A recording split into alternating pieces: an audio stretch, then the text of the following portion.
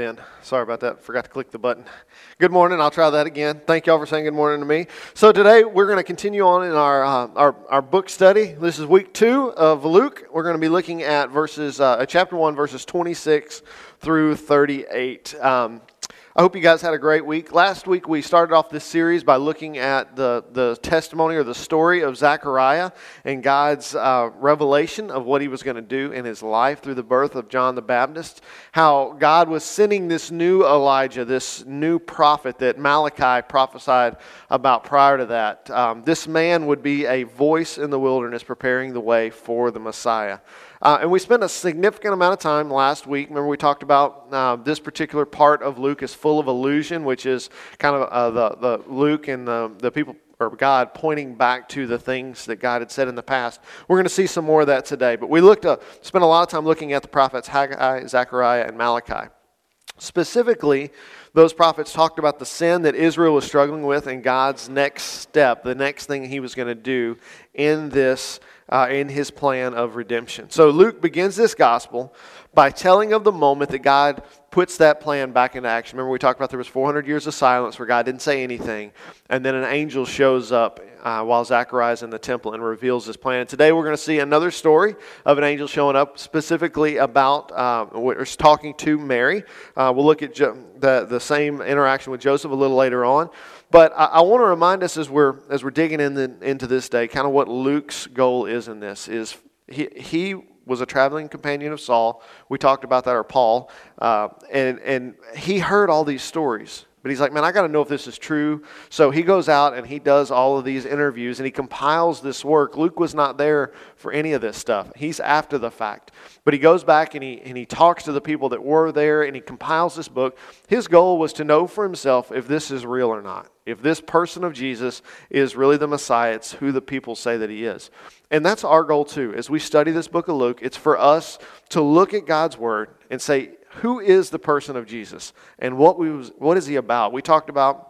Carrie talked about during the introductory sermon on this book that one of the things that we have to allow the Holy Spirit to do is to take those preconceptions, those ideas that we have about who God is, about who Jesus is, and correct those things. Because whether we grew up in church or you didn't grow up in church, the reality is that we approach this book with ideas about who God is, right? And so our goal as we're studying this thing out is to look with fresh eyes, to let the Holy Spirit speak through us and to us as we're reading the Word, to discover who the person of Jesus is and what his mission was. So, we're going to dive in this morning. It's important for us to keep that perspective. We want to see these connections that God is making between what he's doing now and what he's done in the past, because that's going to help us understand what this means for us today. This morning we're going to see Luke unfold what Mary was told about what was happening in her life and how God would use that and use her in his plan of redemption. So if you would with me, open up to the book of Luke, chapter 1, verses 26 through 38. And I want to remind you, just in case you've forgotten, I print an outline each week specifically for the kids, but if you want a copy of that, at the top of one, you can just do the outline if that's helpful for you. But also at the top of that, it has all the scriptures that we're going to use throughout the week. And I shared this with you guys last week, and I'll just show you because my youngest was kind of making fun of me today, I think. But she's like, Dad, you got a lot of coloring going on in that book. It didn't come this way. I marked it up that way so that I could kind of keep track of where I am. But I also use these ribbons, and I use little sticky notes to help me flip to that stuff. Feel free to do that whenever you get here on Sunday mornings if you'd like to do as well. So let's dive in. Chapter 1, verse 26.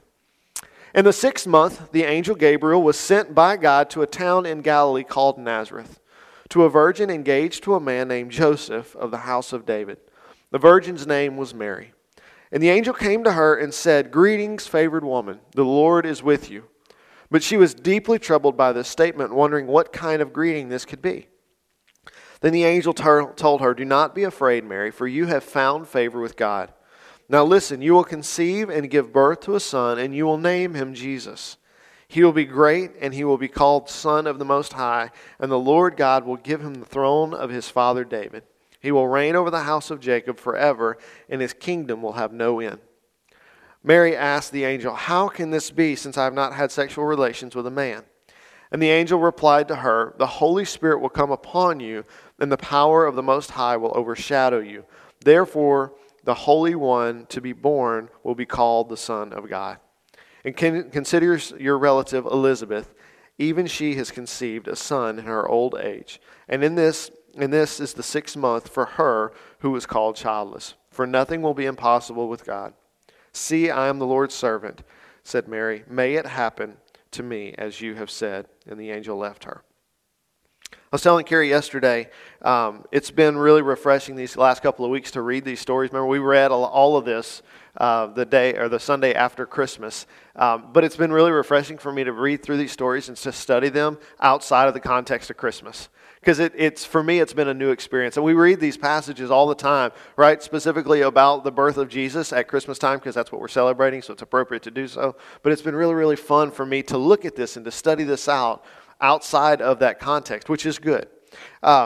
We always read them at Christmas, but this morning I want us to look at something we don't necessarily always talk about at Christmas. I want us to look at some historical and cultural information that's going to kind of change the way we view what's happening in this. Not to change it completely, but just to give us some more information, some more insight into what God's doing in the life of Mary and in the life of his people, which is us. Okay? So, in particular, we're going to discuss the nature of Mary and Joseph's relationships, because this is important. Their marriage happened differently than marriage typically happens here in the United States. Okay? One of my commentaries said that betrothal in the ancient world was part of a 2-stage marriage process. The initial phase, the betrothal, involved a formal witnessed agreement to marry, not the person, but the act of marrying, and to give the giving of a bridal price. Okay, so based on this passage, we see that Mary and Joseph are somewhere in that first year of marriage. Here in the United States, we would call that an engagement, right? When you ask a woman to marry you, you give her a ring, and then there's a time period. I don't recommend a year. We'll talk about that at another time if you want to. That's a really long time. That's how long Bethany and I were engaged. But anyway, this is how the marriage process works. And we know that they're in this portion because their marriage union had not yet been consummated. Okay, they're betrothed, or as we would say, they're engaged, but they're not yet married. Not only that, but Mary specifically was much younger than we commonly think. Look at this next section that one of the commentators says, at this point the bride legally became the groom's, right, once this betrothal happened, this engagement, and he would be called her wife. About a year later, the actual marriage followed, and the husband took his wife home. In the first century, betrothal could take place starting at the age of 12. Mary's age is unstated, but it's during this betrothal stage that Gabriel breaks the news. Just pause right there for just a moment. 12. Okay, that's a little bit younger than what we typically see people get engaged today, right? It was normal and accepted for women to begin the betrothal and the marriage process as early as the age of 12. So Scripture doesn't tell us how old Mary is, but we can pretty safely say that she was 12, 13, 14 years old. I don't know about you, but for most of my life, when I thought about Mary, when I'm picturing this event in my mind, I'm not picturing a junior high student, right? I'm picturing a woman in her early 20s, late 20s, somewhere in that ballpark, because that seems appropriate, right, for us culturally. Nope. Mary was the same age as a junior high student. She was approximately the same age as my sons. Boys, I love you. I cannot imagine. Right? You can't. Yeah, Luke's giving me a thumbs up. He cannot imagine it either. This changes how we understand what Luke's telling us, doesn't it? At the end of today, we're going to talk about Mary's response and what she's being told. And I want us to keep in mind that she was probably about 13 years old. But this question came in my mind, and life group leaders, feel free to discuss this. In fact, I would encourage you to. But it made me ask myself the question, how am I preparing or teaching my kids to hear God's voice? And how does the Scripture change our thoughts on how important it is to teach them early? The fact that God's doing this in the life of a junior high student. We'll talk more about the application for that in a few minutes, but I had to kind of mention that while that feeling was fresh. First thing I want us to look at today is some kind of the key markers in this story. The first thing I want us to see is that God sends an angel to tell Mary his plan. Right? We see in Mary's story, it's very similar to what we read last week in Zechariah, and that's not a coincidence. Luke is intentionally writing about Zechariah's experience and then Mary's experience so that we'll naturally compare and contrast. I don't know if that happened for you this weekend when you read ahead, but for me, as I read Mary's story again, I thought, man, there's so much that's in common with what we read or what we learned about Zechariah's story. And so I want us to look at today at what's the same, right? God reveals his plans to both of them. He tells Zechariah what he's about to do, and he tells Mary what he's about to do. You're going to have a baby, right? And how does he do that? Luke tells us that the angel Gabriel is the one that comes and tells him that.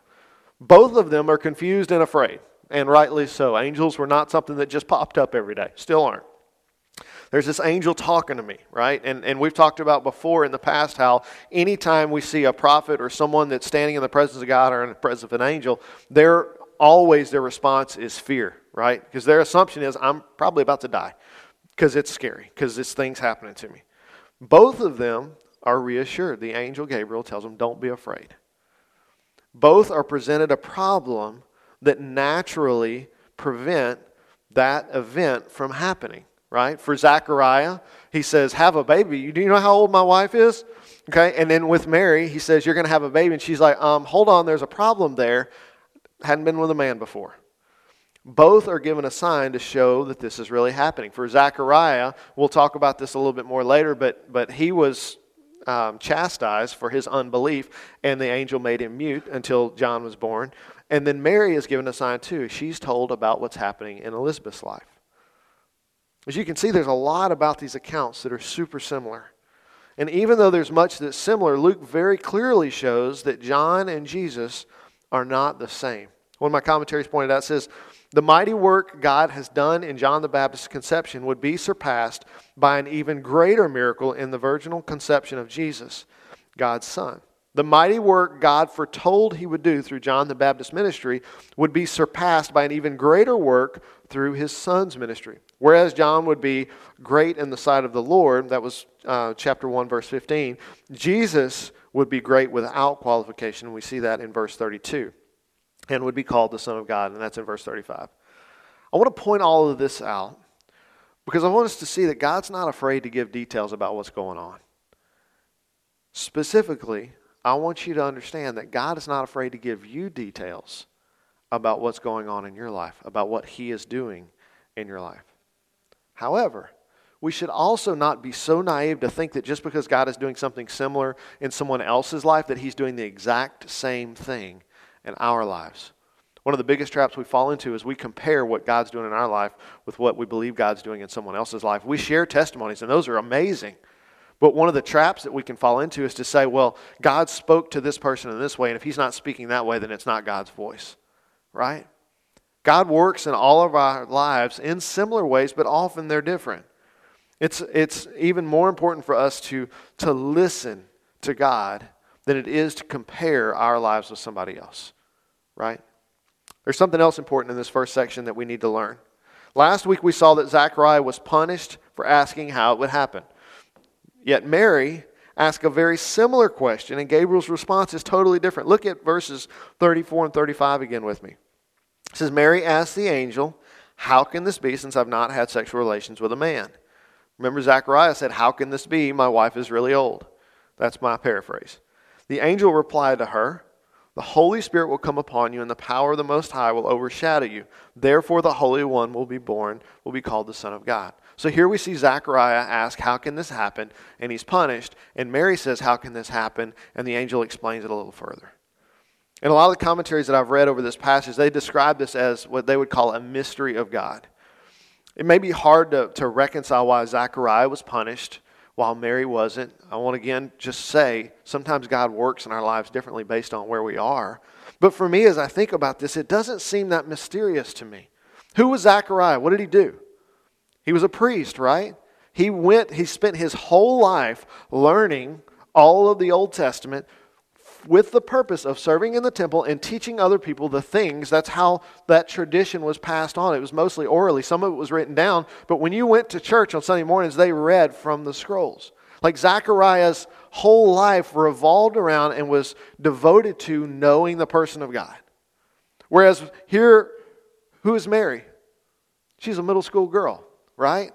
Think about that, Kyle, when you're preaching on Wednesday nights, or teaching. And Bethany, he's a middle schooler.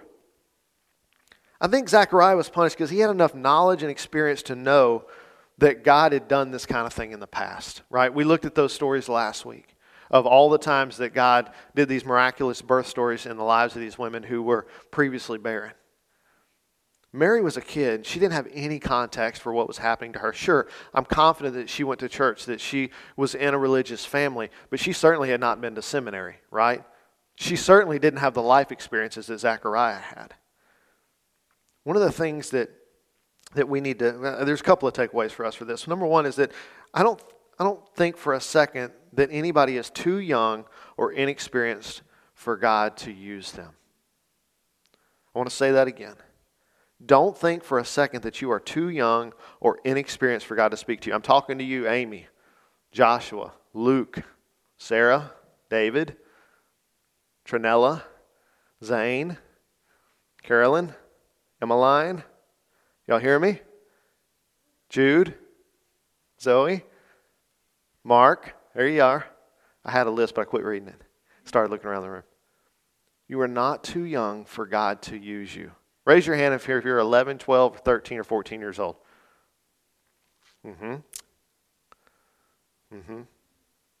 You're not too young for God to use you. God used Mary when she was about the same age that you are. Knowing Jesus and making him known is not something, kids that just had your hands in the air, knowing Jesus and making him known is not just something that the adults are supposed to be doing. This is all of us, right? You're part of this church. This is God's desire for you, is for you to know him. The second thing is that God's intent is for us to draw on the things that we have previously learned about him to inform what he's doing right now. This is not restricted to the big stuff. The everyday interactions with God build up our faith and they reveal to us who Jesus is. All of God's activity, no matter how small we perceive it to be, is used by God to build up our faith, to build that foundation. God wants us to know who he is, and he wants us to know what he's doing. He gives us details about that stuff. In addition to God speaking, he's going to place people and circumstances in your life that are going to help you to understand what he's doing. Look at verse 31 and 33 with me again. It says, now listen, you will conceive and give birth to a son, and you will name him Jesus. He will be great and will be called the Son of the Most High. The Lord God will give him the throne of his father David, and he will reign over the house of Jacob forever, and his kingdom will have no end. The second thing I want us to see today is that God explains who Jesus is and what he's about to do. We're going to read through that list again. But he's saying to Mary, you're going to have a baby, you're going to give him the name of Jesus, and then God tells her some very specific things. As Mary shared her experiences, she's going to, as she grows up, as she's raising Jesus, she's going to remember these things, and it's going to draw her mind to things that she's learning. When she shares this story with other people, those allusions are going to come to the surface, and they're going to go, wait a minute, hold on, I know what that's talking about. Let's look at some of these things. First thing he says is, he will be great. If you remember in our previous passage, if you just look at the next page before in verse 15, whenever the angel was talking to Zechariah about Gabriel, it says, for he will be great in the sight of the Lord, and he will never drink wine or beer. He will be filled with the Holy Spirit while he's still in his mother's womb. So, that was fun. So the angel is telling Zechariah that he will be great in the sight of God. Gabriel qualifies John's greatness by saying, in the eyes of the Lord. Saying he will be great in the eyes of the Lord. In contrast, Gabriel says that Jesus will be great, and he gives no qualifier for that. John is great because of what he does, whereas Jesus is great because of who he is. He tells Mary he will be great. And he'll be called the Son of the Most High. And this is another way of saying he's going to be the Son of God. That means that and they're using a particular type of language here, but we're going to see also if you look at verse 16 and 17 in chapter 1, that John will be a servant of the Most High. And he's going to send people to God. Yet here we see Jesus being called the Most High. And if you flip to Acts chapter 7, verse 48, I'm cheating because I got my stuff highlighted, but Stephen, y'all remember Stephen, the first Christian martyr who preaches this great sermon and they stone him to death because they don't agree with what he's saying? The Pharisees, that is. In verse 48 of that sermon, in Acts chapter 7, he says, "But the Most High does not dwell in sanctuaries made with hands, as the prophet says." So Stephen is referring to Jesus the same way that Gabriel, the angel, did. He says, the Son of the Most High. And Stephen is kicking that back to 1 Kings. You don't have to look that up. 1 Kings chapter 8, verse 27. And he's quoting Solomon when he's building the temple, and he's talking about God being the Most High.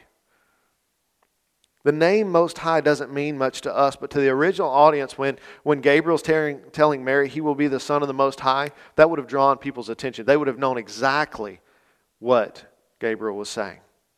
Then he says he's going to sit on the throne of his father David. Now, you're probably thinking to yourself, wait a minute, his dad's Joseph and he's not a king. What's going on here? God, if you flip to 2 Samuel chapter 7. That one's a ribbon. Hold on. Oh, that's Isaiah. We'll get there in a minute. Ha. 2 Samuel chapter 7, verse 12 through 13 and verse 16.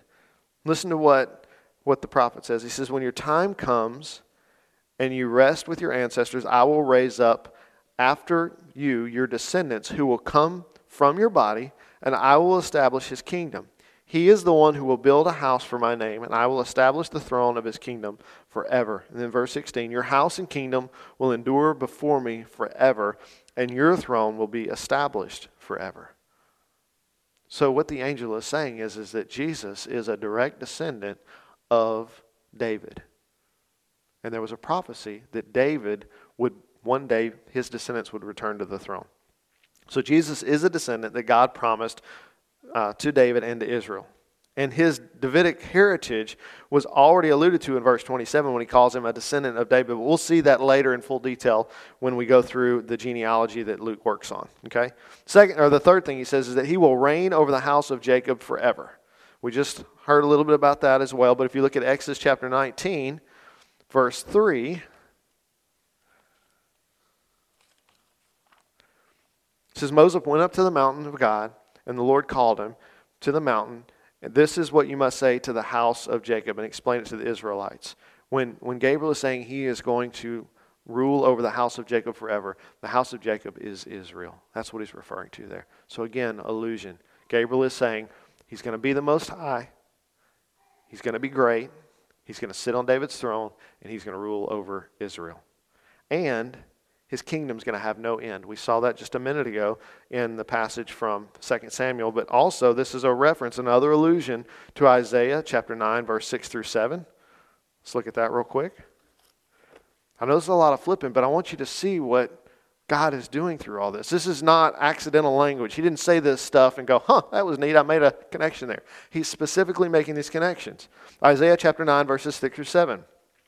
"For a child will be born to us, a son will be given to us, and the government will be on his shoulders. He will be named Wonderful Counselor, Mighty God, Eternal Father, Prince of Peace. The dominion will be vast, and its prosperity will never end. He will reign on the throne of David and over his kingdom to establish and sustain it with justice and righteousness from now on and forever. The zeal of the Lord of armies will accomplish this."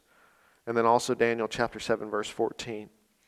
Says, "He was given dominion and glory and a kingdom so that those of every people, nation, and language should serve him.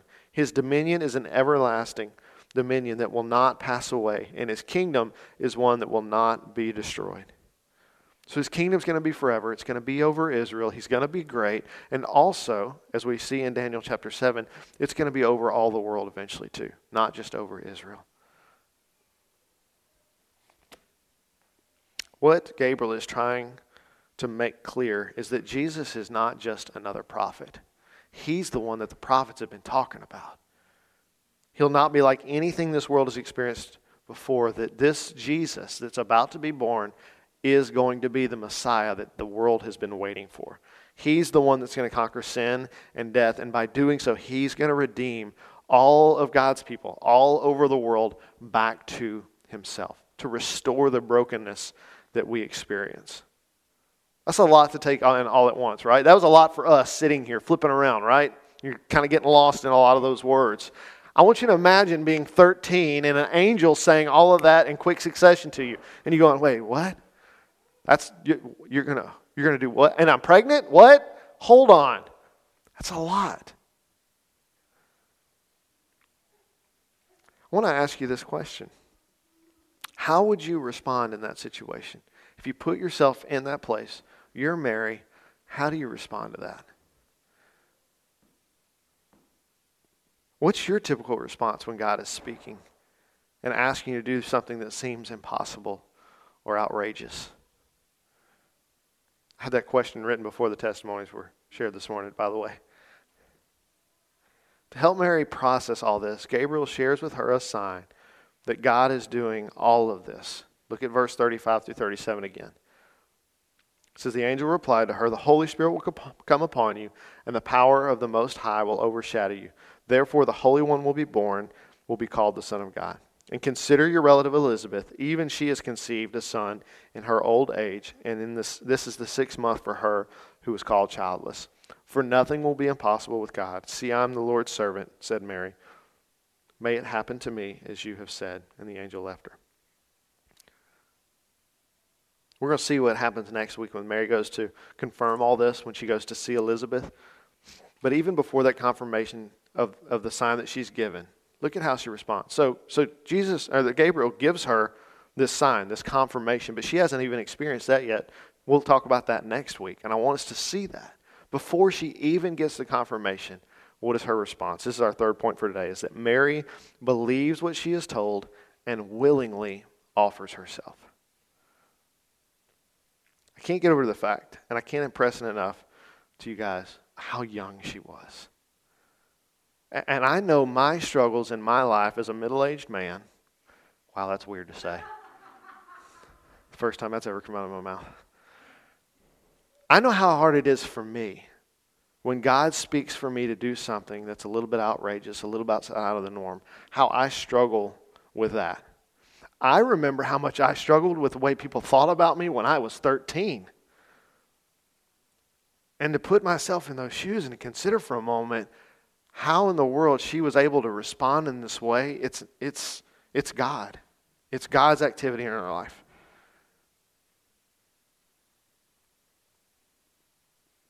Church, Luke makes it painfully obvious that there is nothing special about Mary. Now, I know there are some other denominations and religions that would have a lot of negative things for me to say to me after that statement. But I want you just to think about what Gabriel says to her and what he calls her. Because she's not that special. In most translations, in verse 28, if you look at it, it says, greetings, favored woman. But that's not really a great translation. If you go back and you look at the Greek word, that word that's translated as favor literally means grace bestowed. And what I want us to see, the reason I'm pointing that out is that Mary didn't do anything. God bestowed this upon her. God did this for her. You see, in our culture, in our minds, often we have this belief that is buried down and deep inside of us that in order for God to use us, we got to do something for God. We have to make ourselves a certain way. But Mary doesn't tell us that she did anything special. Luke doesn't tell us that she did anything special. Mary's just a 13-year-old, and God was like, hey, I'm going to do this in your life for you. Here's my point, is that God can work in your life with just as much power as he did in Mary's life. And I want just wrap your brain around that for a minute. That doesn't mean he's going to make you pregnant with a new Messiah. That's not what I'm saying. I'm saying that the same power that worked in Mary's life, the power of God, the person of God, wants to work in your life as well. And it doesn't matter if you're 11, 12, 13, 14 years old, or you're 40, or you're 80. None of that matters. It doesn't matter how old you are. It doesn't matter how much faith you have. It doesn't matter your social status. It doesn't matter where you're from. God can speak to you and God can use you if you will allow him to. I've shared before with you guys my call to ministry. So I'm not going to go through that whole story, but I will remind you that God called me to ministry when I was just barely 15 years old. It was between my freshman and sophomore year of high school. So not much older than Mary was in our story. But God called me to ministry, and I knew without a doubt that it was him speaking to me, and it forever altered the trajectory of my life. I was going to be an astronaut, and I was a cowboy, and I love both of those things. Still a little bit of a cowboy. We're okay with that. We deal with it. But God changed my life because I knew it was Him, and I knew that He spoke to me. And at 15, I was like, all right, I got a plan. Let's work the plan. Let's go forward. And I want you to understand, I'm not the hero here. There was nothing special about me. I was a pretty rough kid. Not the ideal example of what a Christ follower should be. I tell our students all the time, don't try any tricks with me in youth ministry because I was the kid who was doing all the bad stuff. I know all the tricks. Been there, done that, got the t-shirt. Rachel's shaking her head. She probably remembers me saying that. Okay? Today's not about me. It's about seeing that God did something incredible in Mary's life. And it's understanding that God wants to work in your life the same way He works in Mary's. Not only did God work with that much power back then, but God wants you to know right now, today, that He wants to do something incredible in your life too. This is not a one-time thing where God worked in somebody's life back in the Bible and that stuff doesn't happen anymore. God's alive. He's the same God. He wants to do the same activity. I want to remind us that God's call for us is to be a cog in the whole redemption process. He has a role for all of us to play. It's going to look different. He's going to use us in different ways, but none of them are insignificant. All of them are necessary. Our experience is not going to be the same as Mary's, but if God is doing it, it is no less important. God's goal is for us to know Him and to make Him known. Jesus came and was born through Mary so that the world could be redeemed. And God accomplished that work through Jesus. But we are still in that process until He returns. And until He returns, He has a role for each of us to play in that process. God chose Mary to play an incredibly important role in the redemption of the world. And here's my question for myself. Here's my question for you today. What is the role that God wants you to play in this redemption process? God wants to use you in this plan of redeeming the world. Adults, that could be being a Sunday school teacher, a volunteer on Wednesday night in Next Gen Ministry, being a deacon or an elder, or just being a good friend, a coworker, someone's perceived enemy, but you're not really, and you loving on them. The list could go on. Kids, all those that raised your hand a while ago, that could be by making new friends, by showing kindness with someone who isn't kind to you, helping your parents in their ministry, or participating in worship like you did this morning up on the stage. There's literally no limit to what God can do through each of us if we will allow Him to work in our lives. He can do something as crazy and outrageous as He did in Mary's life, in your life. The only way that happens is if we're listening, if we're paying attention, if we're spending time with God. I titled this sermon, Emmanuel. That's a pretty typical title for a passage like this. But what I want to remind us is that word means God with us. And as believers, we believe, as followers of Jesus, that the Holy Spirit lives in us. And God is with us. And God wants to use us in this world to bring little pieces of His kingdom everywhere we go. To reveal to the world who He is. To make Him known. Let God speak into your life. Pay attention so that you'll be able to see His activity and play your role to do your part and experience the joy. We're gonna read more about Mary as we move forward, and we're going to see how much joy she experienced as the mother of Jesus, which is an honor beyond all honors. But God wants to use us in very similar ways if we'll allow Him. Let's pray. God, I'm so thankful for Luke's work and this testimony of what you were doing in Mary's life. Father, I ask that as we kind of ruminate on this passage this week, as we think about what it means to be a Christ follower, to let you work in our lives, God, I ask that you would open up our minds to receive whatever it is that you have for us. God, that when you ask us to step out and do something that seems a little outrageous or against culture, God, that you would give us the wherewithal to just pursue you, to know you. God, I ask that you work in each of our lives this week, that as we wake up every morning, that you would give us a greater desire every day to know you, that you'd help us to spring out of the bed and be ready to approach the day with you. Jesus, I ask these things in your name.